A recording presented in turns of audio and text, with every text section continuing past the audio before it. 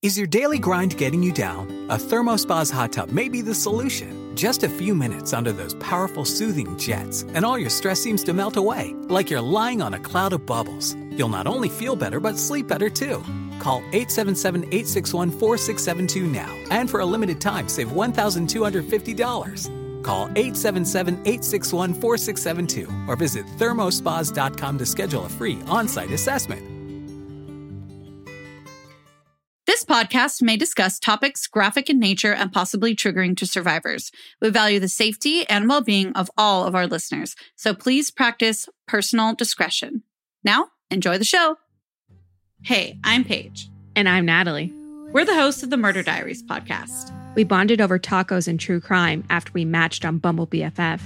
You know, like any normal millennial using an app to meet new friends. Every Thursday, we upload a new episode. In each episode of the Murder Diaries, we tell true crime one story at a time.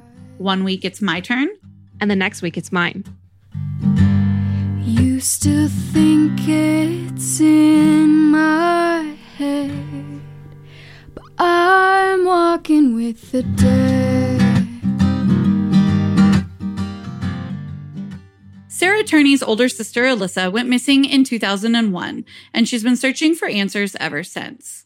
From appearances on People magazine to her own podcast, Voices for Justice, Sarah has brought attention to Alyssa's case by whatever means possible. Most recently, Sarah took her campaign for justice to TikTok, and the story went viral. Soon after, an arrest was made and a trial was scheduled for this year. And that's where we're going to leave Alyssa's story for today. If you'd like to hear all the details, you can listen to our recent episode or check out Sarah's podcast, Voices for Justice, where she breaks down the case in over 30 episodes. Due to the upcoming trial, Sarah isn't able to speak about her sister's case publicly. However, we're honored to have her with us today to discuss the new cases she's investigating and advocacy in general. Thanks for being here today, Sarah. Thanks, Sarah. Of course. Thank you so much for having me. Is it okay to say I'm a little starstruck having the CEO of Justice TikTok on our podcast? Oh my gosh, that makes me laugh so much. I can't even contain myself. You're so sweet. Thank you so much. I'm a little starstruck too, and we're so thankful that you're giving us your time today. But we need to talk about that title, CEO of Justice on TikTok. We freaking love it. Can you tell us a little bit about like where that came from? What does it mean? How'd you come up with it? Give us the deets. Yeah, it's a trend. It's like like everything else I do on TikTok. I'm really just trying to stay hip and or with it and follow the trends. So saying like you're the CEO of something is really common for people to put in their titles, like, you know, CEO of facial expressions or just like whatever kind of your niche is. So I was like, I guess I'm like the CEO of Justice TikTok. Let's do it. So yeah, it's just kind of a joke and a way to tell people, you know, what my account is about, essentially. I feel like you're the CEO of justice in general, though, not just of TikTok, because you're really bringing your A game and shedding light on so many stories that need attention. So I definitely give you finger snaps. I'd snap my fingers if the editor wouldn't hate me for doing it into the mic. Oh, well, thank you. I did download TikTok to watch Sarah's videos, actually. Yes. So, yes. I'm on there because of you. You're so welcome. You're just so welcome. No, I'm kidding. But no, thank you. I do really enjoy TikTok. I enjoy watching TikToks. It's like one of the only things that makes me laugh these days. You know what I mean? Like, of course, like not every video on there is funny. Most of the videos I make are not funny. But there's just so many talented people on there. It's insane. It's kind of like the start of YouTube. Is what I would compare it to. Like back when everything was funnier and I don't know. It's just different, especially since Jenna Marbles left YouTube. It's like all I have left is TikTok. Well, it's almost like YouTube on steroids because they really got to grab your attention in the first second versus on YouTube when you have a lot longer time in a video. They really do. Yeah. Well, another cool thing that I love, I could go on, like we could just do like a TikTok podcast. It's fine. We're here for it. Yeah. I just love how real it is. Like there's no like barrier to entry like there is with YouTube now.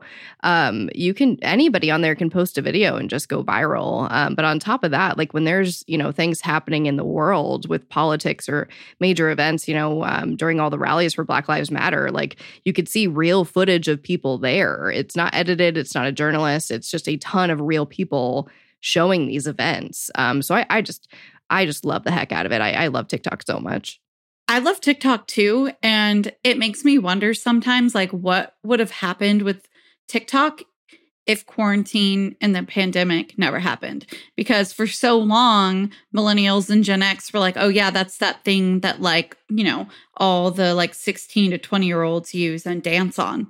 Like it was almost like a joke. But then quarantine hits and people are using it in the most amazing ways, including yourself, to, bringing awareness. And so it's really cool to see. And I think it's everything that Vine back in the day wanted to be.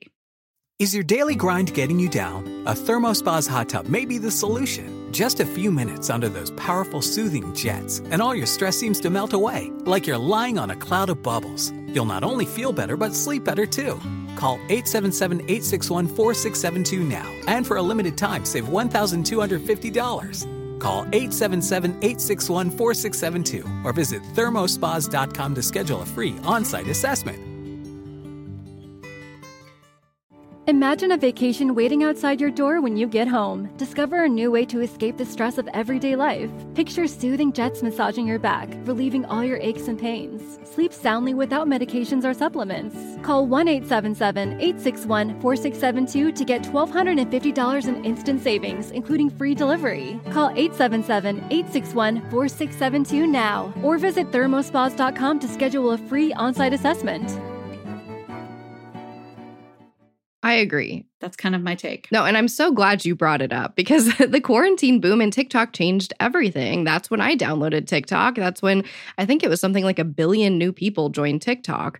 And it's not just kids, like you said. It is very much filled with people in their 30s, 40s, 50s, upwards of that. It's really become this all ages platform where it's not just kids dancing anymore. You can find everything on there. Yeah, I don't even have the dancing kids on my For You page anymore because the algorithm is just that amazing. It is. They know you. Like some of the biggest jokes on there is you'll see a video and like the best part about TikTok is the comments. Like if you aren't reading the comments, you're missing out. So you see this video and you go to the comments and everyone's like, you really mean for you with this post. Like, holy crap. Yeah. And I don't know what type of sorcery magic they have with that algorithm, but it is like, they know you. They know you better than any social platform, I would dare to say. Definitely better than Instagram Reels algorithm. Oh, yeah. And a lot of the same videos are on there. So you can really feel the difference. But I think that it's been such a magical thing popping up over quarantine, which is just not something I think any of us would have expected by like June of quarantine, that it's just this huge boom. And then you got the 40s, the 50s. I mean, I've got 60-year-olds talking politics to me on there. It's incredible. I mean, yeah, it's insane. Like you don't see a platform where, a dancing child can have more followers than Gwen Stefani. Like it's just this great equalizer. Yeah, it's really crazy. Absolutely. I think you've done something so cool on TikTok too. You've taken this platform that gives you, 30 seconds, 60 seconds, and you're using that time to cover countless missing persons cases. And you've recently shifted to doing the same thing on your podcast for season 2. Will you give our listeners an overview of Angela Green's case or anyone else that you may be covering in the season 2? Oh, absolutely. My goodness. There are so many cases that I want to cover and I could talk about forever. But yeah, I started with the Angela Green case. And I think it's just because it really jumped out and grabbed me. And it felt like the closest case to my old style, if you will. But, essentially, Angela Green goes missing. Sorry, I feel like I'm a little rusty now. It's been weeks since I've told this story. But, Angela Green goes missing and her daughter is told, well, your mom went to a mental institution. And she's like, whoa, well, that's crazy, and dad says, well, you can't go visit her, just, give her some time to heal. And so a few weeks go by and the dad goes and tells the daughter, I'm sorry, your mom died in this mental institution. She had a stroke. And of course the daughter's devastated, and dad says again, like, please don't tell the family. I want to take my time and grieve, and eventually we will tell everyone. But then something like 8 months goes by, and, Ellie is Angela's daughter, and she says, I have to tell my mom's family. I can't just keep going on like this. And, luckily for Ellie, the family members that she tells, one is a doctor and one is a lawyer. And so they're like, hey, like, if your mom died, there's a death certificate that exists out there. So Ellie goes to look for it. Of course, this death certificate is nowhere to be found. And eventually they get a wellness check. The police go to, Angela's husband, and he's like, oh no, she didn't die. She ran away with some friends. So at this point, Ellie starts recording every single call with him, recording every single interaction. And it's just a really sad story. Angela is, of course, still missing. So we are still looking for her, but there's, crazy recent developments. I play a lot of calls between Ellie and her dad. It's a really sad story, but one that I think needs to be told. Definitely. I mean, I'm almost shocked at how many red flags there are coming up about the dad. I mean, we don't know for sure. I mean, nothing's been, taken to court, but it is kind of amazing that he thought he could get away with telling his daughter all these lies. Yeah. I mean, you have to ask, why are you lying? Mm-hmm. Why aren't you telling the truth? What's behind that? Right. I think that's natural for anyone to just wonder. I mean, anybody about any situation, I think you just like, why are you lying? Like, even to a little kid about lying about something stupid, you're like, what's the motivation there, sir or ma'am? Yeah. So I think it's kind of natural for people to not trust people who lie. And I'm sorry, we do know one thing, and that is that he has lied about this situation. At some points, yes. And, both of us have listened to all 3 episodes, and it's been great kind of seeing what's to come in season 2. So tell us a little bit more. This particular case, we got 3 episodes on, but now we have moved on to a new case. So what can we kind of expect with some of the coming cases? Yeah, of course. And thank you for like coaching me how to promote my own podcast, because I'm still not great at that. But no, I mean, I didn't mean that to be sarcastic.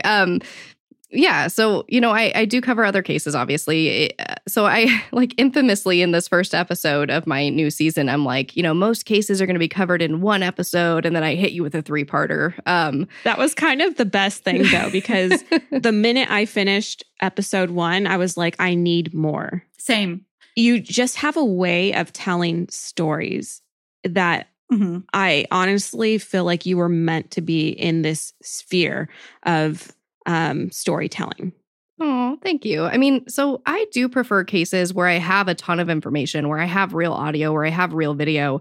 Like, that is my favorite way to tell this story, because I don't like to just, tell the story based on, I just really love like found footage, if you will. And I love incorporating that because it makes it so real. Like, don't just take it from me. This is exactly what happened. This is the exact audio of that conversation. I'm not interpreting it for you, but I don't always have that luxury. So in my second case, I covered Dulce Alaves, and I have no ties to that case. I've never spoken to anybody on that case. I have no police documents. I have no interview, but I want to pick cases like that because I don't think it's fair to only cover cases where I have a special connection, where I have all this information.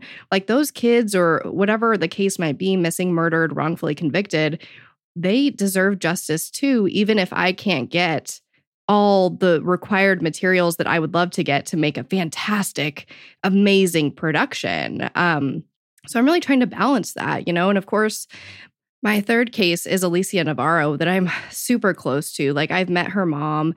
I went to her vigil. I've, made a TikTok with her.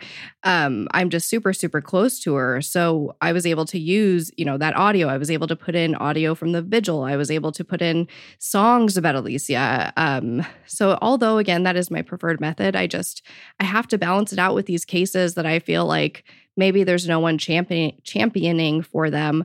or maybe there's not a lot of information. So it's kind of this balance of doing stories that I love with all this massive amounts of information that I could create an awesome episode about, and then picking these cases where I don't have that, but their stories deserve to be told as well. This is a little more logistical, this question, but how do you approach the cases that you don't have a personal connection with or as much documentation? Do you approach them differently? I mean, what's your mindset going into those?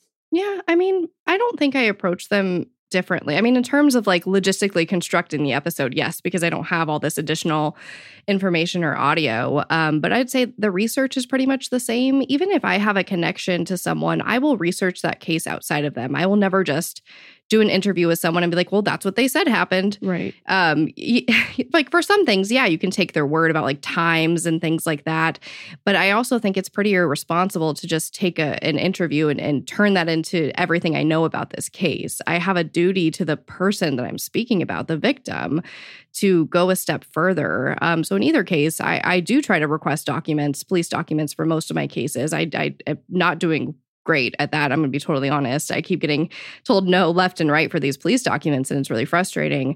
But, at the end of the day, you do have to go off of what's out there. And for me, that's a lot of, newspapers.com and a lot of just regular news articles, a lot of videos. I love a good video showing me like the actual place where the person went missing or the actual crimes, not like the gory stuff. You know what I mean? Like I don't need to.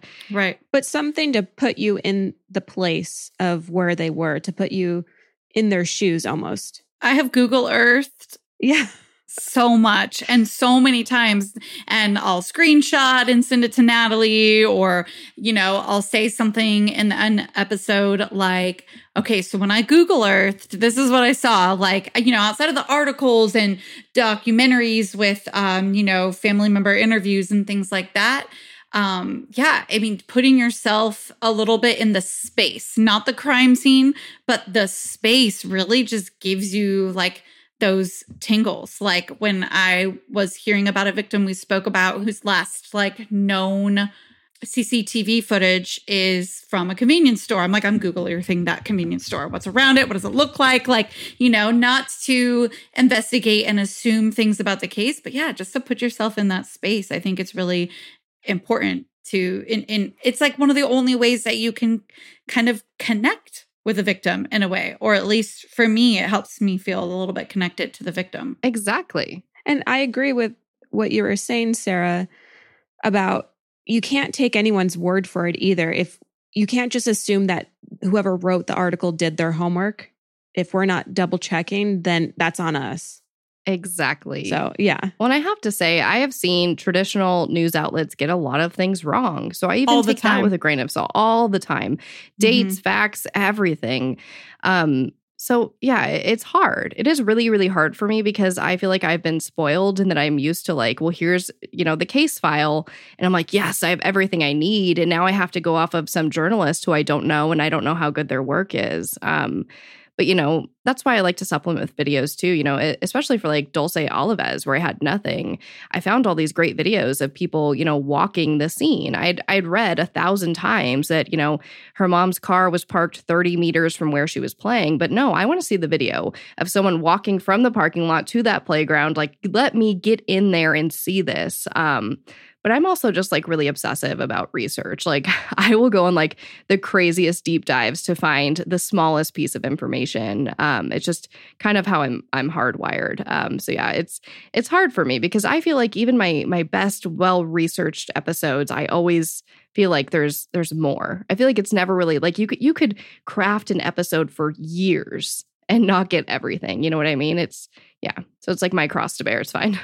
No, but that makes so much sense because you see these and hear about these detectives that are on a case, and they always seem to have one where they can't let go because there's so many unanswered questions.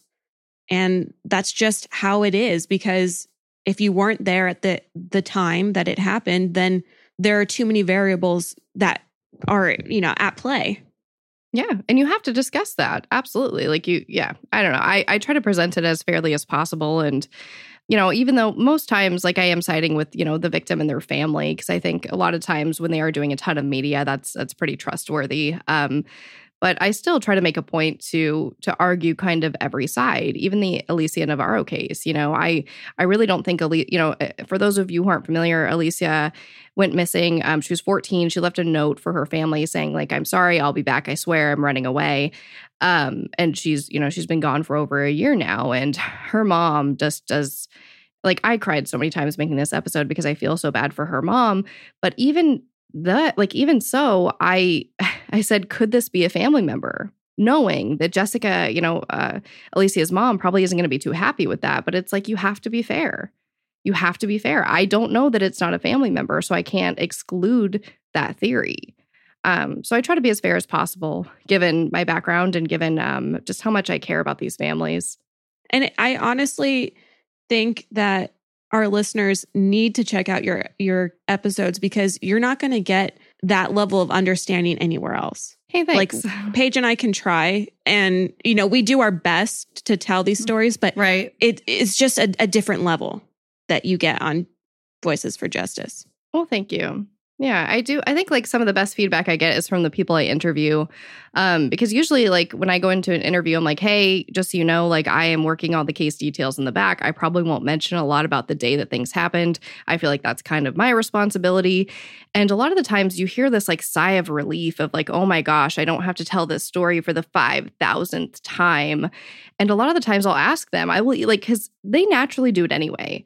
That's kind of how these conversations unfold, is that I typically don't even have to ask the questions without them. Like, they just gush about it. And it turns into this really nice, natural conversation that, is great audio for the podcast. But yeah, I love the way that I'm getting this feedback about interviewing people, because I think it's really hard as a family member to listen to a podcast and you're like, all they did was put out my interview. Right. You know what I mean? Like, and I get it. Like, so thankful for the exposure. A lot of people have really successful podcasts like that. But, when I entered this space, I was like, what is my job as a podcaster? I want to make this as easy as possible for them. So I don't want to ask them what the date was or the time when I can go look that up.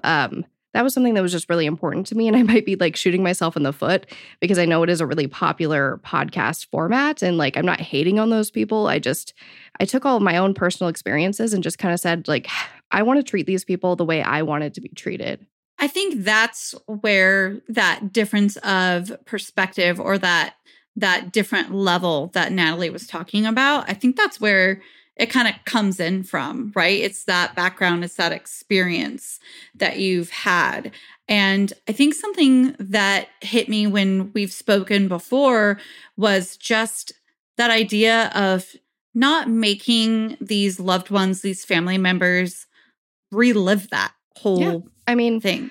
I won't do it. Like I said, it usually does naturally unfold that way, because we just talk as human beings. And so they can, they confide in me and they talk about how awful everything is. It naturally comes up.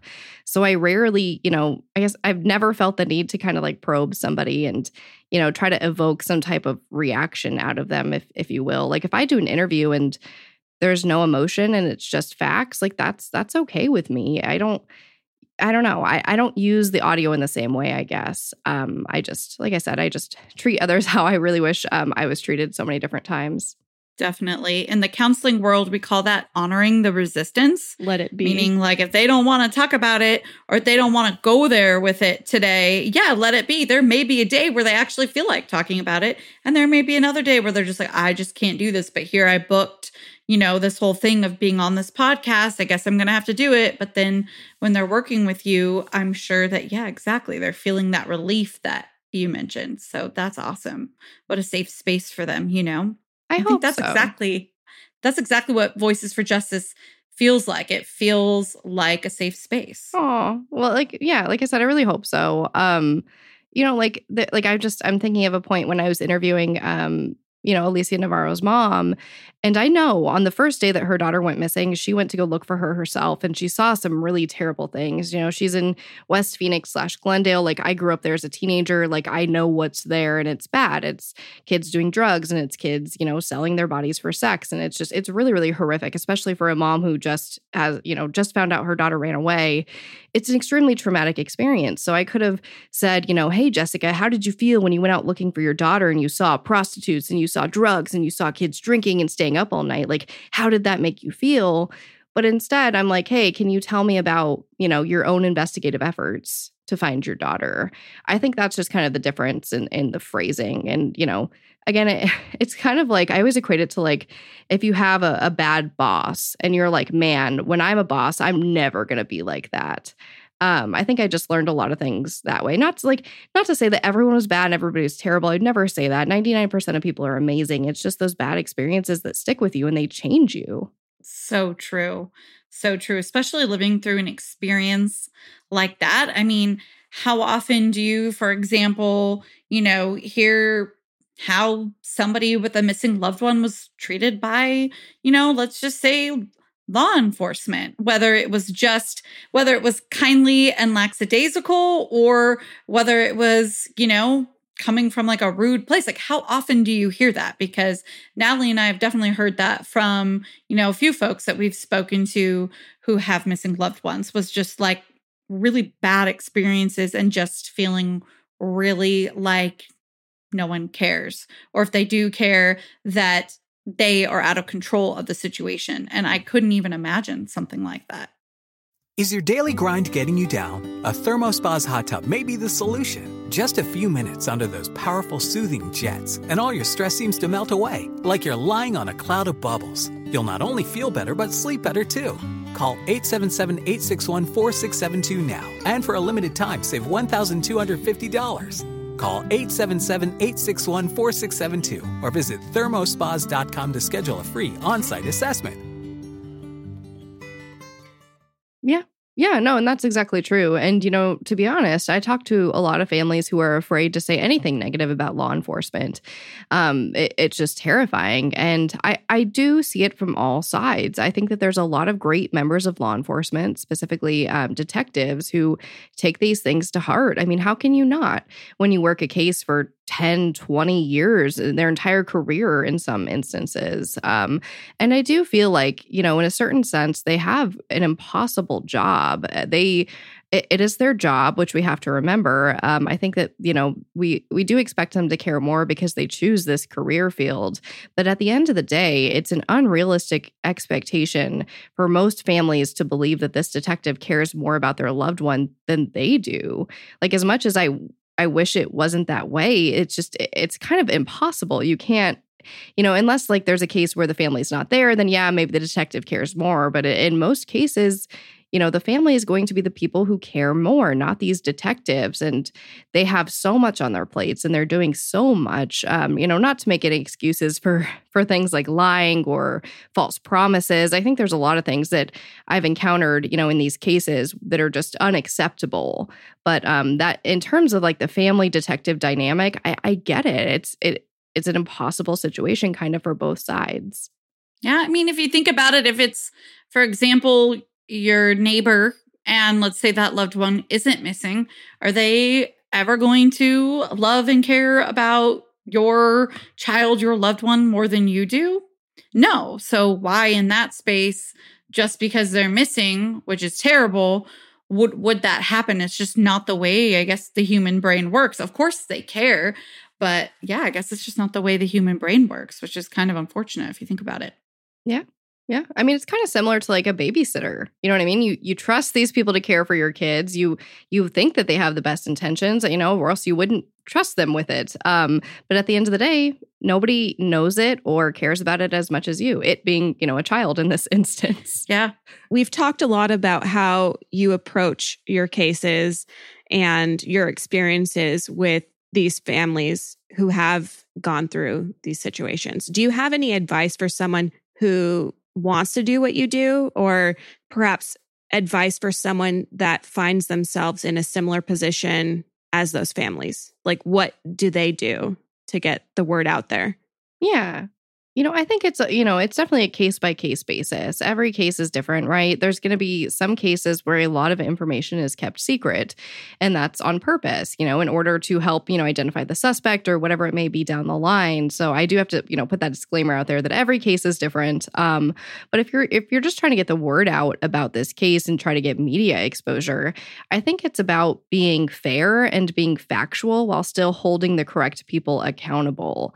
I think if you go on there and you're like, F this and F you, people are going to see you as this emotional family member that maybe isn't being logical right now. And I'm not saying that's the case when people do that.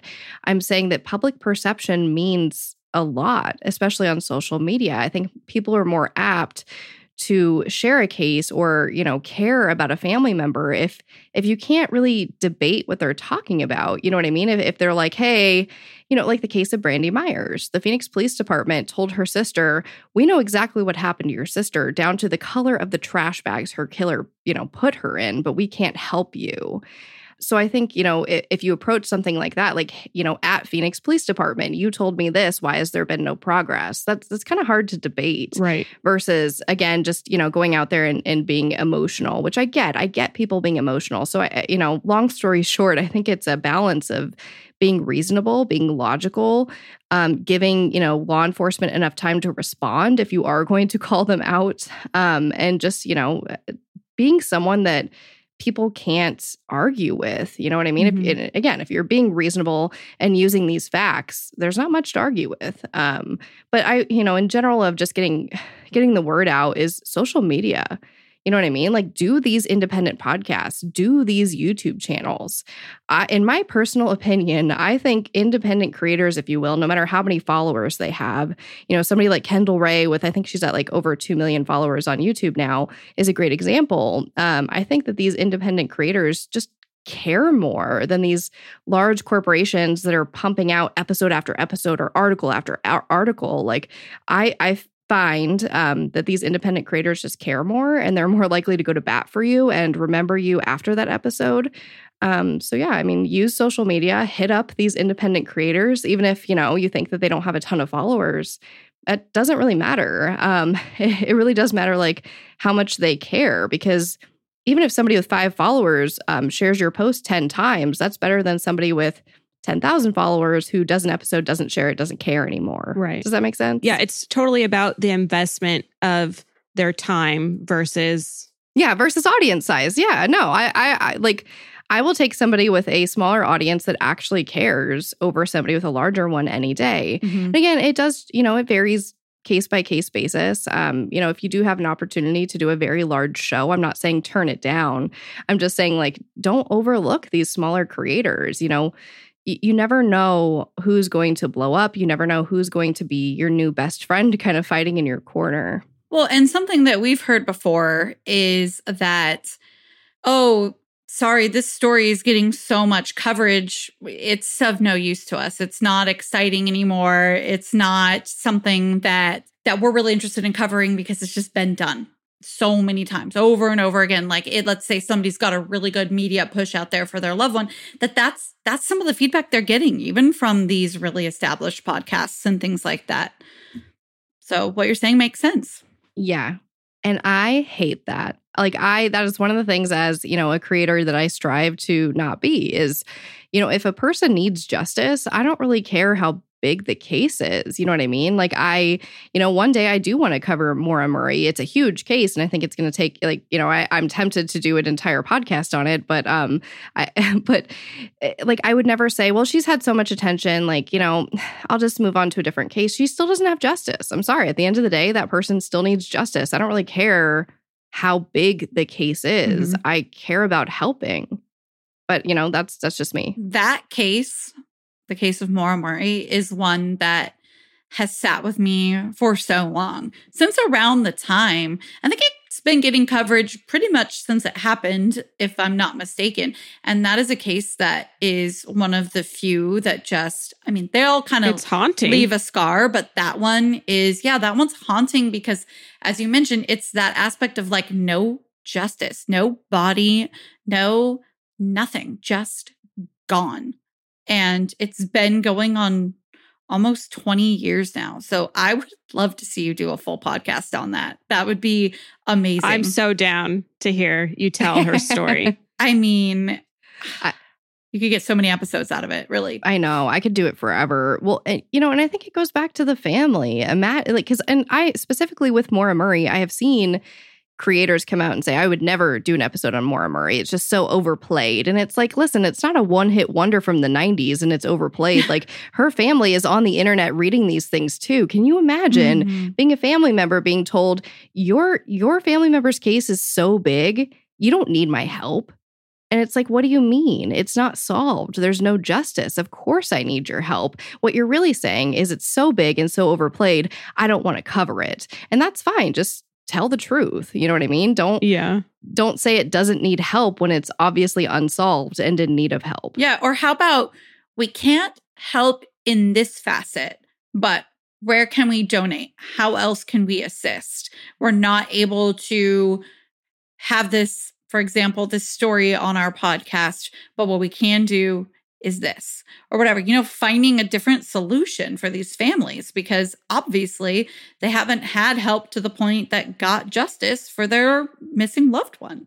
Like, it just doesn't make sense to me. I don't get it. And I think that something I'm seeing a trend towards more and more, and I'm wondering if you've seen this too, is that idea of like responsibility in this country, right? Whether it's things regarding race and past actions of YouTubers that are having to issue apologies from 10, 15 years ago because it's time, or just in general, the new face of, social media and these things. And we still have a long way to go, but are just of this much more responsible perspective of having a forefront of helping others, being better and doing better. And I think that that's definitely applicable to podcasting today in the true crime space, making sure you care that these loved ones are going to listen to this episode or they're going to see it. We too have had a loved one reach out and say, hey,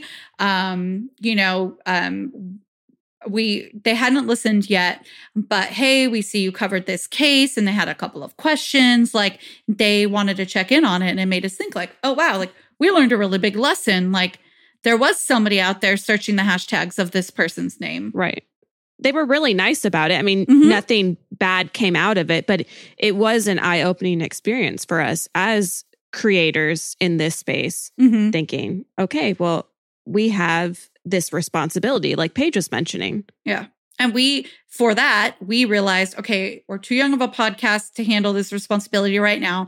Let's take a beat from the idea of missing persons, covered ones that are solved that we can have, the full story of while we move forward in this space. And now I think we're just finally probably getting to a spot where we would know a little bit more what to do. Looking at a missing person's website, reach out, call a number, email an email, and just make sure that, number one, hey, do you want to be on this podcast? Can we discuss this with you? Do you need our platform? Like, we've segued so much from where we began a year and a half ago to now. And I think part of that is because we have changed who we have looked to in the industry, much like we've much more looked towards people like yourself. Obviously, we want to have you on this podcast and things like that. So I think that, not only just learning from you, but others that are doing more things that are like to you. And I do, again, think that that's where the trend is going of where we need to be when we're in this true crime space, as opposed to just telling a gory story. And honestly, it feels better. It feels better to be spending our time. We're going to be doing this anyway. We're telling a story. I want to tell a story that could help somebody. You know what I mean? It's not all about the entertainment. Obviously, that's part of our job, telling these stories. Well, we need them to listen and hear. Right. But at the end of the day, like, we're the ones that have to go to bed with ourselves. And I want to go to bed knowing that I did something positive in the world that day. And it's nice to be able to do that when we tell these stories. Right. I guess I'd like to clarify that what I meant by we need them to listen and hear, I meant like listen to the story and get the story out there. I know you know, but maybe the listeners would have been like, what does she mean? Like, need them to listen and get, downloads, whatever. And at the end of the day, when you put that last, everything just falls into place. So I think that that's important advice that I would give to somebody trying to do, you know, a podcast of any sort, no matter how deep they could get, because I get it, you know, I mean, sometimes, and you probably know more than me, you know, advocacy can become a full-time job. I mean, that is your full-time job, right? Yes, I am like a professional advocate. I love that. At this point. But yeah, I think so much of it comes down to intentions. Mhm. And, you know, with the rise of conscious consumerism, which, you know, I actually have a background in retail and specifically like eco-friendly baby products that are very much conscious consumerism. I've worked for a plastic company that made biodegradable plastics. I have a lot of experience in conscious consumerism, and that's just the way of the world. It's what everything is shifting towards. It's what you eat. It's what you buy. It's what you put on your face. You know, was this tested on animals? Everything is shifting that way. And, you know, to your point, you were talking about YouTubers getting canceled and these things getting dug up. Yeah, like if you're a podcaster and you made some snide remark about never making a podcast about Maura Murray, like somebody might dig that up someday and it might come to bite you. You know, I think the best case is if you're going to be negative towards, you know, especially something like a missing persons case, like maybe just don't say it at all. Yeah. But if you have good intentions, I think it all kind of unfolds from there. If you just really do want to tell this story for the victim, all of that rolls into it. I think it makes you research harder. I think it makes you work harder. It makes you care more about the editing process. It makes you care more about your audio quality because you know that part of, you know, that responsibility is this entertainment factor, which all of that rolls into. Like if you have terrible audio, nobody's going to listen. It doesn't really matter how great your research is. If you hear a big static in the back, like you're done.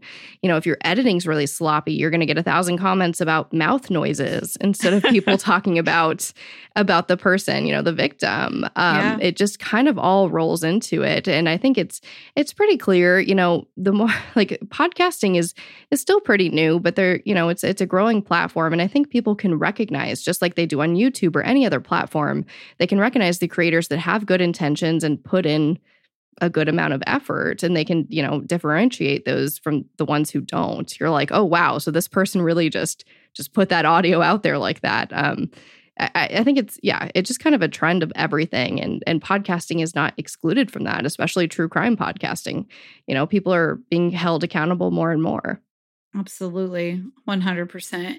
And I guess that kind of leads us into kind of talking about like, what's the future for Voices for Justice? Like we know we're rocking season 2, and we've got kind of part of that future is what's to come in season 2, but what comes after season 2 as well? So I want to do all of the things, which is my problem right now. But I can relate. My idea for Voices for Justice is for it to continue to be a weekly program that covers cases in need of justice. I wanted to do it underneath that umbrella because I felt it would be doing, you know, the victims of these stories a disservice to start it under a new podcast with no listeners, if I'm being totally frank. Sure. Why not use this built-in platform that it's taken me years and years to build up? It just makes more sense that way. So it'll go on to be a weekly podcast, you know, potentially forever until I, you know, die in front of the microphone or whatever. But, you know, I do want to do, I have plans to do more long series formats that will be a completely different podcast. Ooh. You know, yeah, I know. I'm so excited. I can't wait. Where it's one. We're so excited. Oh my gosh. Because, I mean, that is my preferred method. You know, like I was telling you earlier, I love the cases where I can get 5,000 pages and a million videos. That I love engulfing myself in a story because, like I said, I'm just kind of crazy about research. And so I do that with every episode. But in the future, I will have more one-off podcasts, kind of like season 1 was. And then, you know, of course, after my sister's trial is all said and done, I will finish up that story as well because it is very much unfinished.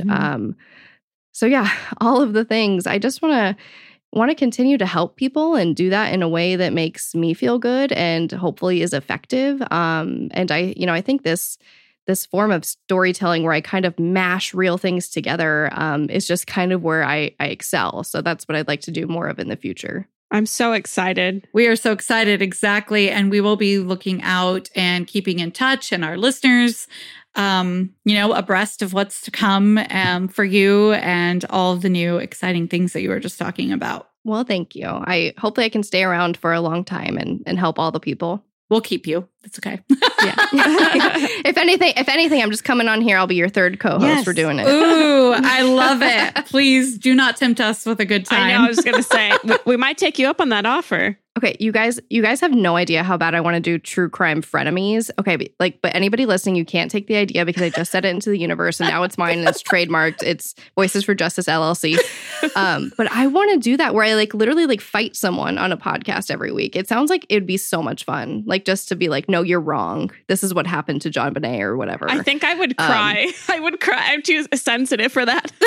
I would be so down to listen to something like that because as a true crime consumer, it is really interesting to hear different perspectives, different ideas of what people think happened. But yeah, I don't know if I could be the one fighting with someone. Yeah, I think I'm thinking of an imaginary person that would just be awful and for whatever reason agree to fight with me and just get publicly tormented. It's never going to happen. It's just... I never say live never for that. I just live for the day where I can have a co-host. That's all. You could even do that on TikTok. You can use the Google Voice saying something that you disagree with. And then you're like, no, let me tell you why you're wrong. And then then you go into your thing. The Queen of TikTok now has a new series. Come on. Yeah. They're going to commit me if I start a series where I talk to myself. They're going to be like, oh man, you guys, have you seen Sarah's newest videos? It's time. We got to get some doctors in here. Oh my gosh, I love it. Well, this has been such a great time. Thank you so much for being here again today. And we hope that, you won't be a stranger and that maybe in the future we can have you back on. Yeah. Oh, yeah. Thank you for having me. Seriously, it was so much fun. It's nice to talk about advocacy and other cases, so I appreciate it. Is there anywhere you want to plug for our listeners to find you? Yes, I should do that. So please listen to my podcast, Voices for Justice. You can find it on all podcast players, Apple Podcasts, Spotify, everything in between.